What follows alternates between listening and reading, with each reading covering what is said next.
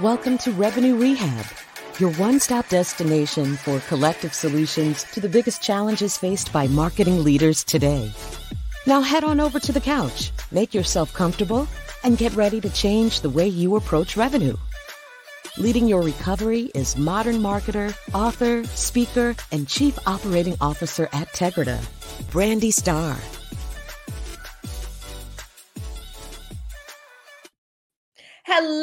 Hello, and welcome to another episode of Revenue Rehab. I am your host, Brandy Starr, and we have another amazing episode for you today. This episode is extra special because I am joined by Raleigh Keenan and Mike Doan, two of our amazing Tegritans. It's rare that we bring our Tegritans to the couch, so you're in for a special treat today. Raleigh Keenan is a born leader and the key growth specialist at Tegrita as our CRO. Raleigh brings 25 years of diverse experience at the likes of LinkedIn, Oracle, Gallup, and the U.S. Olympic volleyball team. Graduating with his MBA in marketing from Northwestern University Kellogg School of Management, Raleigh has some unique experience in his career, including making over 500,000 cold calls, and he has even spent time in training for high-stakes negotiation protocol for hostage situations. Mike Doan is a management professional with nearly 10 years of experience managing projects and improving processes in various industries such as healthcare, technology, manufacturing, construction, pharmaceuticals, and marketing. Mike is a senior client engagement manager at Tegrita and works closely on our email flight management service. Mike grew up on the east coast of Canada, where he attended Dalhousie University and received an engineering degree and an MBA. Welcome to Revenue Rehab. Your session begins now. I'm finally here. You are. And it's funny. I think every time I read bios, even for people that I know, I learn something new. So it's exciting to have you both here. And we're going to talk about our favorite topic, which is email. But before we jump into that, I like to break the ice with a little woo-saw moment that I call buzzword banishment. So Mike, I'll start with you. What word would you like to banish? Well, I think it's topical for the conversation today, and that's email blast. Okay, I know email blast was one that was banished last year and made it pretty far in March Madness. So it is a commonly hated term. Raleigh, what about you? I hate double click. Where yes. people like to say, I want to go deeper on that, topic, and they'll say, let's double click on that. I just want to run out of the room. That one drives me crazy as well. And as much as I hear it, I am like caught off guard every time someone says it. I'm like, we want to do what? Like, this is not a web page. This is a conversation. We're gonna go deeper, probe. It's kind of like when somebody tells you in real life, LOL. You're like, yeah. You can just say the words. Or you could just laugh, actually, out loud. That's kind of what it means. So now that we've gotten that off our chest, we are not going to have any email blasts and we are not going to double click on anything. But we may do a little bit of deep dive. LOL. Anywho, so Raleigh, tell me what brings you to Revenue Rehab today. Well, we're going to talk a little bit about, email in general, like the email and marketing in general. And we do specifically a structured approach to email called email flight management at Tegrita. So we're going to talk about email and marketing and the hidden sort of secret benefits of it and why and how and everything around it. Awesome. And I will give like the clear notice that even though this podcast is 3 Tegretons, this is not a sales pitch for anybody who has listened to Revenue Rehab before. You should know we dig into the issues. But given that we live and breathe this every day, this is a common challenge of how people drive growth and revenue from email. So had to bring in the experts to talk about it. In addition to talking about the challenge, I believe in setting intentions. It gives us focus, it gives us purpose, and most important, it lets our audience know what they should expect from our discussion today. So Mike, I'll come to you to set our intention. What would you like people to take away from the conversation? Yeah, so excuse me. I think that email is the anchor point that a lot of companies should base their communications on. If it's not, it should be. There's a lot of other driving factors like social media and real life marketing like billboards and that kind of thing. But at the end of the day, email is the anchor point, and that's where the majority of focus should be. Awesome. I agree wholeheartedly. And I think the reason that this is such an important topic is because I don't think most companies spend enough time thinking about email strategy, how they are communicating. You know, there is so much energy and effort looking at paid media and native ads and content syndication and events and all these things that are meant to garner attention. And no one thinks about the and then what.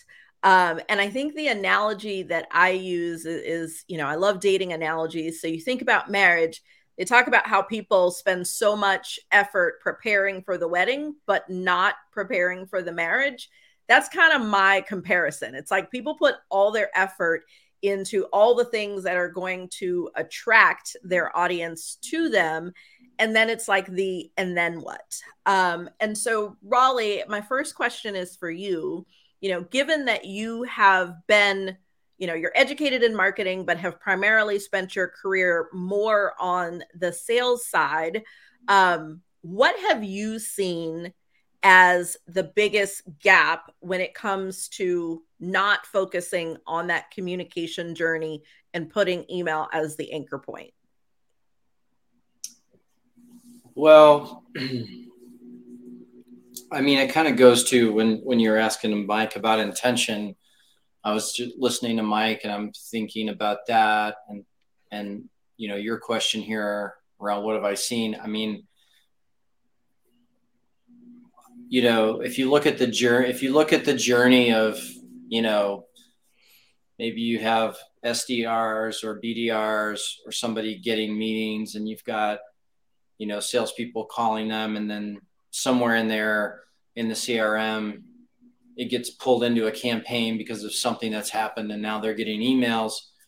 I feel like the rapid pace, if you just look, sort of my sort of technical career began in 1998. And so if you kind of go there and you kind of follow like the stream here, you know, to answer a question you didn't ask me, intention would everybody just kind of look at how we got here and then decide if email is important or not, instead of just like looking at what's in front? You know, there's plenty of people that are not as old as me that are only 10 years into their career or something. And so they only see their experiences like this big.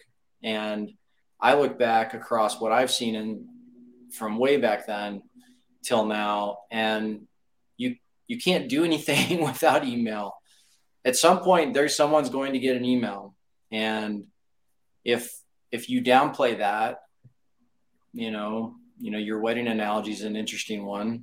If you downplay the fact that once the wedding's over, you're going to have to like spend every day together, and live together and all that, like that's kind of what's going to happen. You're going to get to the email point, and if you have no good strategy there, maybe they get the wrong email, maybe they get a bad email, maybe the wrong people get the email, the right people don't.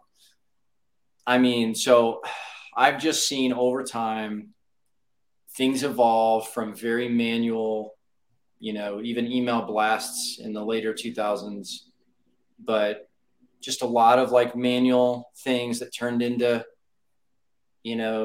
more automatic, marketing automation. And then social media kind of like popped in there, like, oh, let's switch to that. Let's put all our focus there and be creative, and it's sort of like abandoned. So the budget's kind of abandoned email, and email was like, some executive's nephew that needs a job. And so he's in there like trying to write emails. So like it got pushed, even though everything points to it at some point. And I've just seen a vast majority, and our clients that do EFM have come around, and we do great things in that way where we're making that email, machine work. But I've just seen over time, all these organizations just shift. Like, hey, there's all this is exciting, this demand gen, social media, paid ads, let's shift all our time there. And then, they have no idea that, and we all know because we're consumers, they have no idea that when the email finally goes out, because I saw their Instagram and then I went to their webpage, that their email was so bad and so not targeted at me that it was just embarrassing. So intention, I hope everyone leaves this podcast knowing that you're likely degrading your brand at some level if you don't have any focus on email. Yeah, and I think that's a really great point. And you hit on, I think, what I was alluding to, which is everyone wants to put their attention in whatever is the hot thing at the moment. And you're right. At one point it was social. Right now, intent and ABM and those sort of things are really important or really hot topics. And so it is this almost the look at the squirrel kind of syndrome. And email's just not sexy. Like it was when it first came out and you could automate, like that was the hot thing. And then very quickly that passed. And because it's no longer a sexy conversation, it's also not getting the effort. But I don't want to get stuck there, because I know the big thing that we want to dive into here is the fact that the process behind email is really what unlocks the value. And Mike, that's why we have you here as a senior client engagement manager. You are, one of the process guys or people to use more inclusive terms. And so I want to hear from you, because nobody thinks about email and says, yeah, if we got the right process, we're going to nail it. Most people think about targeting and strategy and workflows and all of those things, and not saying those are not important, but as we talk about email flight management, and as we've seen in our experience as consultants, we know it's the rigor and process behind it that actually is the magic. So I'd like to hear a little bit from you on why is that process so important? Like, why is that where we need to start thinking about this? Yeah, I don't think that people really realize how much goes into one single email. So that goes from the design of the email, the copy that's going into the email, and then on our end, a lot of what we do is building out the email, running it through multiple tests, making sure that everything's accurate, and then running through a flight check, making sure the segment's correct, who's going to get this email, making sure that the copy is correct all the way through. Same with design, and then monitoring the email after it goes out. How are the conversions? How's the segment performing? That kind of thing. So it's a big process just for one single email. And then when you extrapolate that through hundreds of emails a week, hundreds of emails a month, thousands a year, that can be a really big time suck and drain on internal resources if you don't have, and this is a bit of a plug, if you don't have a consultancy like what we do, where we have the capacity to handle those thousands of emails because we have the process in place. Awesome. And I know we keep referring to EFM and email flight management, and most people listening don't know what that means. So I'm going to take a second and just summarize the EFM framework. So even though we have defined this as a service, no matter whether you're working with Tegrita or not, this is the process that your emails are going through. And we use the analogy comparing it to a commercial flight. So the first phase of that is the flight plan. So that's your email marketing strategy and design. It's just like there has to be a clear flight plan. Are we flying straight? Do we need to go higher or lower because of potential turbulence, et cetera? There has to be a really defined role of email in achieving the business objectives. What programs need to exist? How do they support the entire journey, et cetera? That phase 2 is going to be the intake process, and that's gathering the audience data and list segmentation. Before any commercial flight takes off, the pilot and the crew is going to go through an intake process, collect the passenger manifesto, cargo data, all these different things to make sure that everything is going to go well. Phase 3 is that aircraft preparation. We got to make sure the plane is working, and that is building the email program, assets, and managing the technology. So that one's pretty self-explanatory. Then we have our pre-flight checks, and you hear that if you fly commercially, pilot gets on the thing and says, prepared for takeoff, ready for all call, the flight attendants pick up their little phones and they say something back. That's that QA and testing process. Before we push the button, how do we make sure that once we activate our email programs that they're going to do what we want? That takeoff is the activation, so the actual campaign deployment. And then once your aircraft reaches 10,000 feet, we're at cruising altitude and we can put it on cruise control. And that's phase 6, which is monitoring the ongoing program. And then finally, what goes up must come down. We have the landing, and that's where we get into analysis and optimization. And I think this is definitely the place where a lot of companies skip. They're constantly in do mode and don't have an opportunity to actually analyze and see how things went and how they went or how they should change. So I know that was a mouthful. I tried to go through that really quickly of the 7 steps of the flight of an email. And so I'll open this next question up to either of you, whoever wants to jump in. Can I add one thing to that real quick? Yeah, go ahead. You just made me think of something that Mike, I don't know if you and I have even really said it out loud, even though I know it's embedded in the things that we talk about with email. But the one thing that struck me as you're walking through the whole thing is the same thing that is stressful about a flight. It's about being on time. You're not just on the flight and preparing it and getting ready and it was good. You need to leave at 7:05, at exactly 7:05.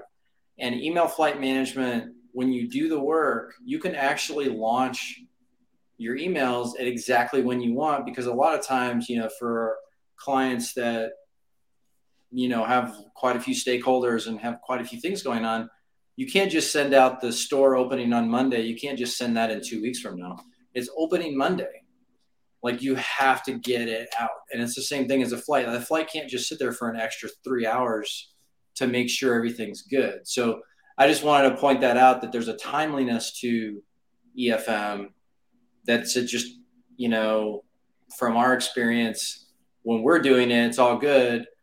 And clients that don't want to invest in email quite often just don't do very many emails because they know they'll never get them out on time. They'll just pick what they have to get out and do those, and then they don't do anything else. It's too hard. So I just wanted to point out the timeliness element. No, I'm glad you brought that up, because that actually, I want to double click into that. Oh, great. So glad you said that. Hey, we're going to banish it after this conversation. All right. But no, I do want to dig into that more. And, here we are great at beating an analogy to death. But I think the other piece of that probably will resonate a lot more with more companies, because not everyone has the time sensitivity of, a store opening, etc. But that timing piece is still really critical, because if you think about the timing of your emails, your prospect or customer is going through some sort of journey on their own. And so your email, getting to them late, or that lead getting to the salesperson late, could be the difference between you being a part of the consideration set and you being, coming into an opportunity really late and having an uphill battle to fight. Mm-hmm. You sending to the wrong people could mean you're talking to the wrong contacts at the company when they're not actually involved in the journey. Like, there are all of these things that do tie to that precision of the commercial airline industry that makes the precision of email marketing that much more important. Because you think about, like, that buying cycle is happening whether you're a part of it or not. And so you being able to have those right touch points at the right time, whether it be email or other channels, but having that orchestration happen all together is really critical to actually driving pipeline. So I'm glad you brought up that point on timing, because that is a really key component around, like, how does this yield exponential growth, is getting yourself a part of the consideration set when you need to be. And even on the back end, what a lot of people don't think about is customer marketing. Like, especially when you're in technology or something where they need to continue to repurchase, right, they could be considering leaving you and you not be aware of it, or you not be able to get ahead of it. And your email programs, when automated correctly, allows you to help with retention, cross-sell, upsell, all of those customer journeys that are consistently happening. That helps to protect the revenue that you've already secured and drive additional. So great points there. So Mike, I'll ask this question of you, because I know just from having conversations with other CMOs and people are actually, who are driving the communications, the pushback that I hear is, I understand, I get it, I agree, but what you're saying is really hard, and I don't have the resources or time or skill set in many cases to make this happen. And so I'd like to hear your response to that, in terms of, how does this not become an overwhelming thing, given its importance? Yeah, it is a lot, but it doesn't have to be overwhelming. It's like putting the correct process in place and having the people with the expertise carry out each step of the way. Like I said, it's a lot. You went through 6 phases of a commercial flight, and 7 phases of a commercial flight, and how it applies to EFM. And yeah, so it is a lot, but if you can get the right people in place, and whether that's internal or external, you put the process in place, and like Raleigh said, speed is important, and accuracy. I would say both of those, speed and accuracy, go hand in hand. And that's kind of what we've done. Like, we've refined the process enough where like we can scale exponentially the number of emails that go out and keep them accurate. And I want to dig a little deeper into what you're talking about. You're talking about an iterative process, and have a little bit of an inside track in seeing this stuff happen in real time for our various clients.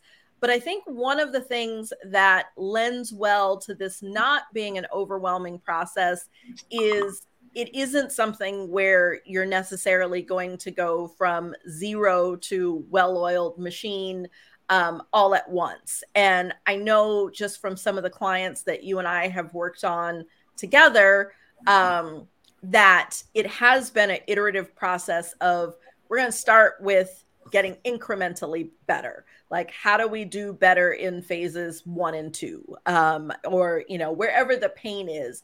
And so talk to me a little bit about your thought process in how you're working with our team and client teams to, go from wherever they are, because some of them are, a hot mess and some of them have a solid start, to being, that precision where you've got the precision and timing of a commercial flight? Yeah, it's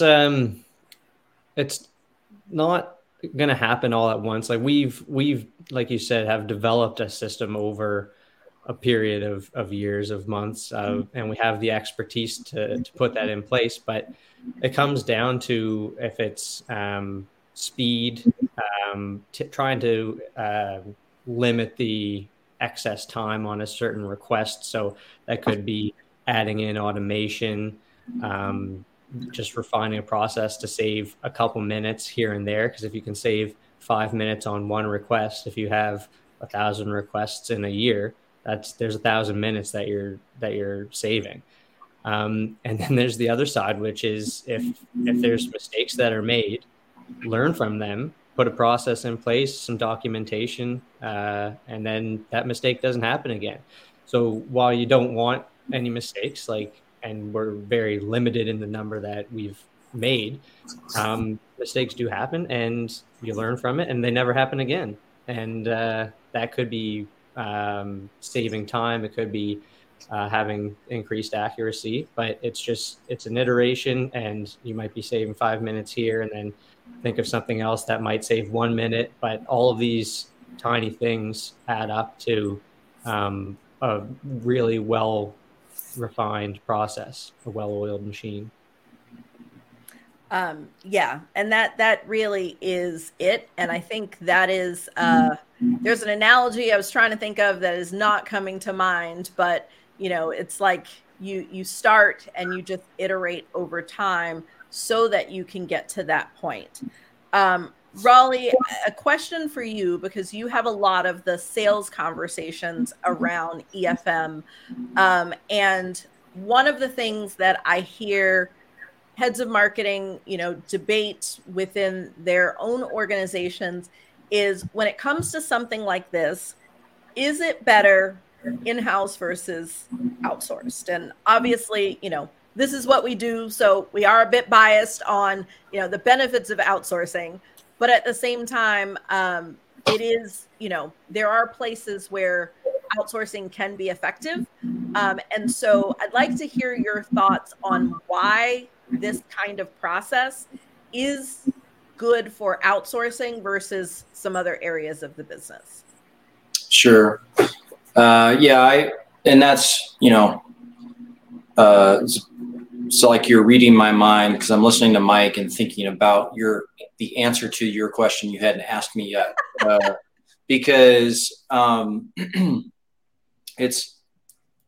maybe it's just time that hasn't gone by enough yet, where everyone is completely comfortable with, I can't have super creative people on my marketing team. I'm going to hire an agency. I can't, why would I think I would get the best situation from trying to find a creative person to just work on, selling my printer ink? Let's get an agency, and then someone really creative, is going to help us do the very best work. And for whatever reason, email hasn't gotten there yet. It's email will, like I said, have John's nephew do it. But he's sent some emails. He's a millennial, whatever. And they don't understand, all the things Mike is talking about, and how complicated it really is. And maybe it's not creative, but it's highly technical. And so maybe at some point, someone's going to realize, or our clients have realized, but more will realize hey, we need to outsource this kind of thing. And to be more connected to your question, we sort of, I think, got there organically ourselves as a consulting firm, because it was a client asks us to help them with something that's kind of connected to email. Maybe it's integration related, maybe it's data flow related, or, from interest to lead to now it's a sales call to whatever. And then slowly over time, we're doing everything because we replaced somebody that left. Now they've lost a couple more people, a high turnover in marketing. For a while there, it was less than a year. So turnover was over 100% for a while, right around the pandemic. And it's lower now, but it's not like that much lower. And, then we're doing EFM because we're running the whole thing. And so the real answer here is what we've seen work super well, and we've gotten more and more efficient with our clients around turning things around and being fast and being more accurate, is that an organization focuses on their business. They've got a marketing director, as an example, that is in charge of all the consumer marketing. That's all they need, because in terms of, getting emails out, because then they can just work with us, because they're never going to get our developer, our campaign expert, our technical expert. They're not going to be able to hire that and keep them. So leverage us. Same thing with the creative. They're not going to even try to duplicate a creative agency inside their business unless they're Ford Motor Company or something. So that I want organizations to get where some of our clients are, which is like, hey, we're experts at marketing, but we don't need to have a whole team under that director to do stuff, because they're never going to have all of our skills that we have in our consulting firm, nor should they. They would be a bloated marketing organization. So it's the same exact thing everyone already does with creative. I think we just need to get there with the technical side, be the leadership, make the decisions of what's going to work for the business.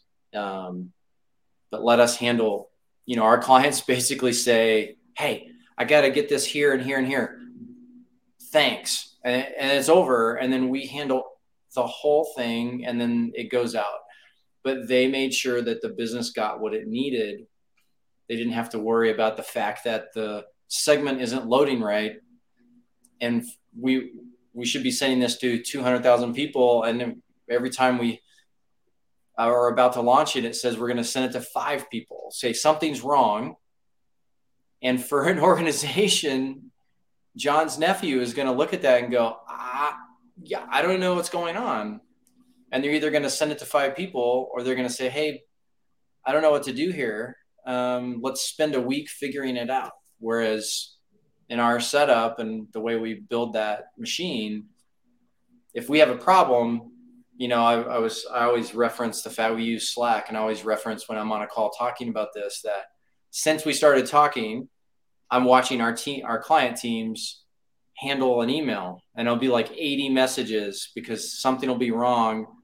And within 60 seconds, they fixed it because they have experts in everywhere for the team. So I think unless you just, and I'm sure there's these organizations, I would argue if someone says that this is who they are, but I'm just going to, pretend for a second there is such a thing as an organization that doesn't really need to contact people. Like it's okay if we reach people sometimes. It's okay if we don't.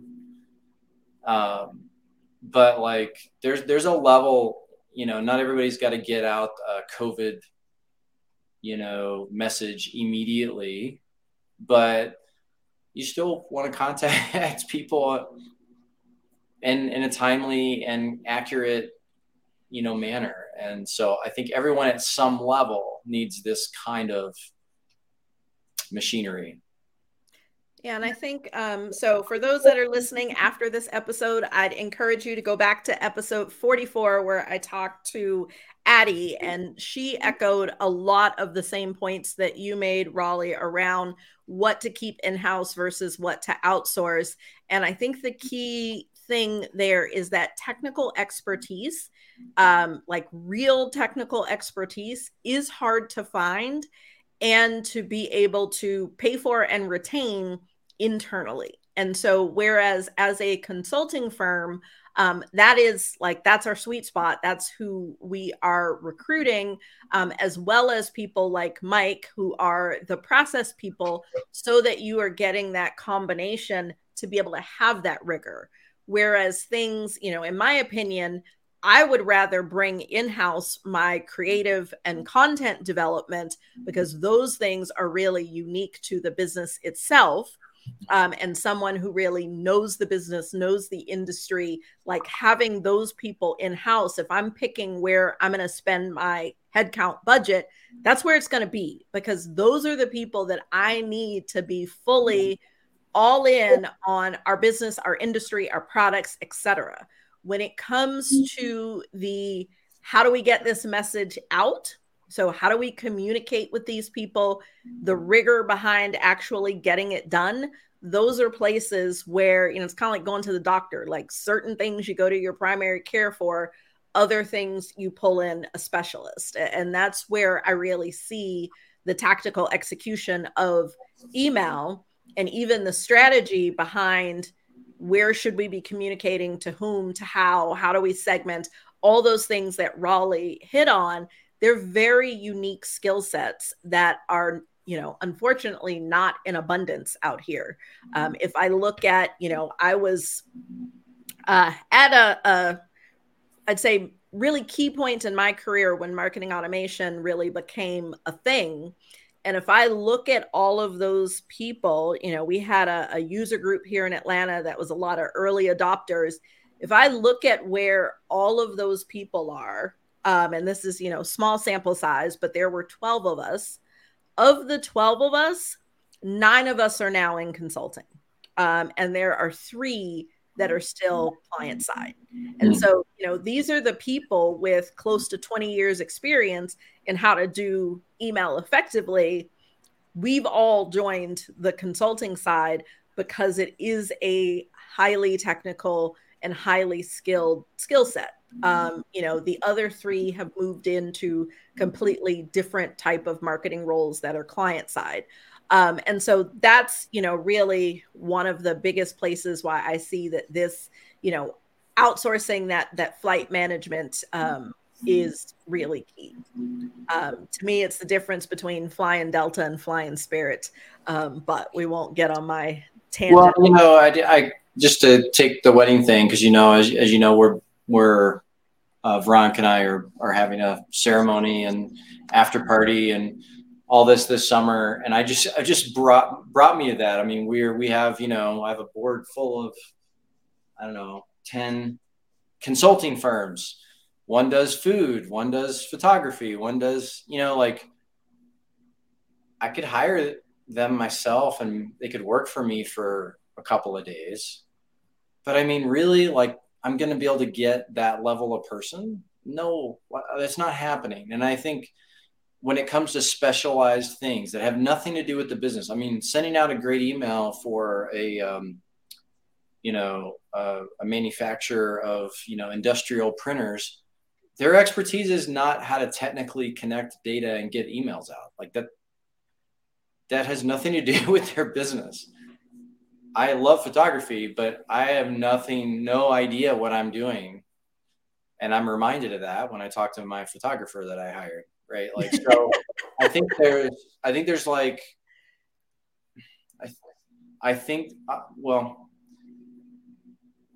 think that there is a point of just everybody needs to be honest and truthful about it, which is quite often the head of marketing, if they're in a growth driven business, like timeline driven, like private equity, venture capital.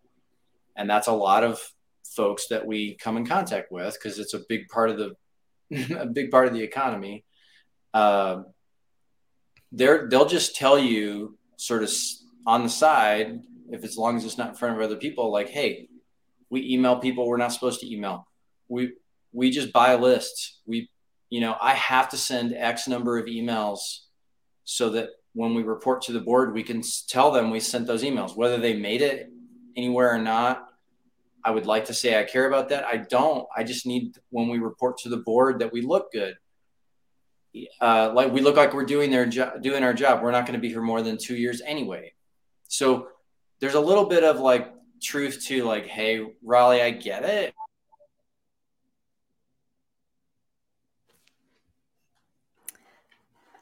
It looks like you're having some audio issues there, but I'll go ahead and keep moving forward.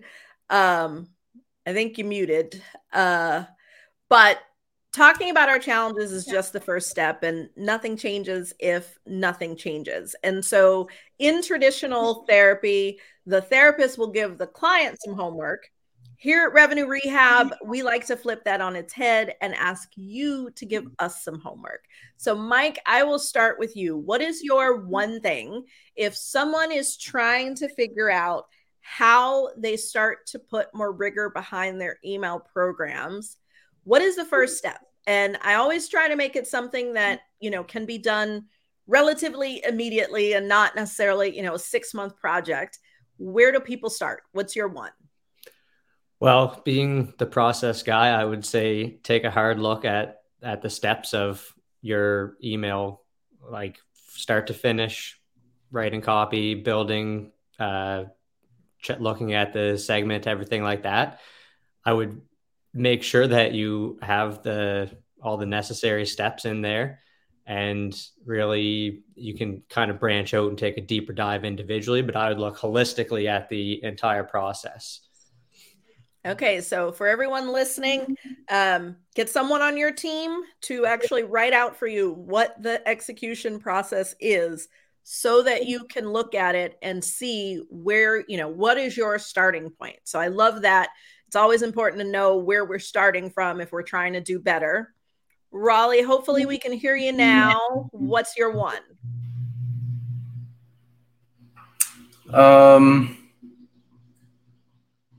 I would just say to look at operating budgets and budgets overall, and where are you putting your investment? And does that actually make sense? Or are you just doing that because that's what you usually do or think you should do? Maybe just look at it and see where the importance is placed. Awesome. So we got a 2-for-1 today. We're going to look at our budgets and we're going to look at our process. And I do think that is a great place to start. Well, Mike and Raleigh, I've enjoyed our discussion, but that's our time for today. Raleigh, I always like to give our guests the opportunity to do a shameless plug, and I'd be remiss if I did not let you do the same. So if anyone listening is considering, they're like, yeah, I need Tegrita to just handle this for me. Tell me, what does that look like?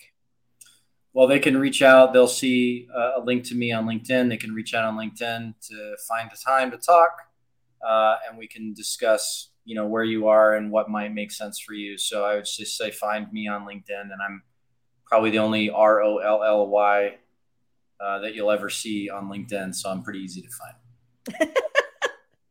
Awesome. Well, thank you both so much for joining me today. And thanks everyone for joining us. I hope that you have enjoyed my conversation with Raleigh and Mike. I can't believe we're at the end. We'll see you next time. You've been listening to Revenue Rehab with your host, Brandy Starr. Your session is now over, but the learning has just begun. Join our mailing list and catch up on all our shows at revenuerehab.live. We're also on Twitter and Instagram at Revenue Rehab. This concludes this week's session. We'll see you next week.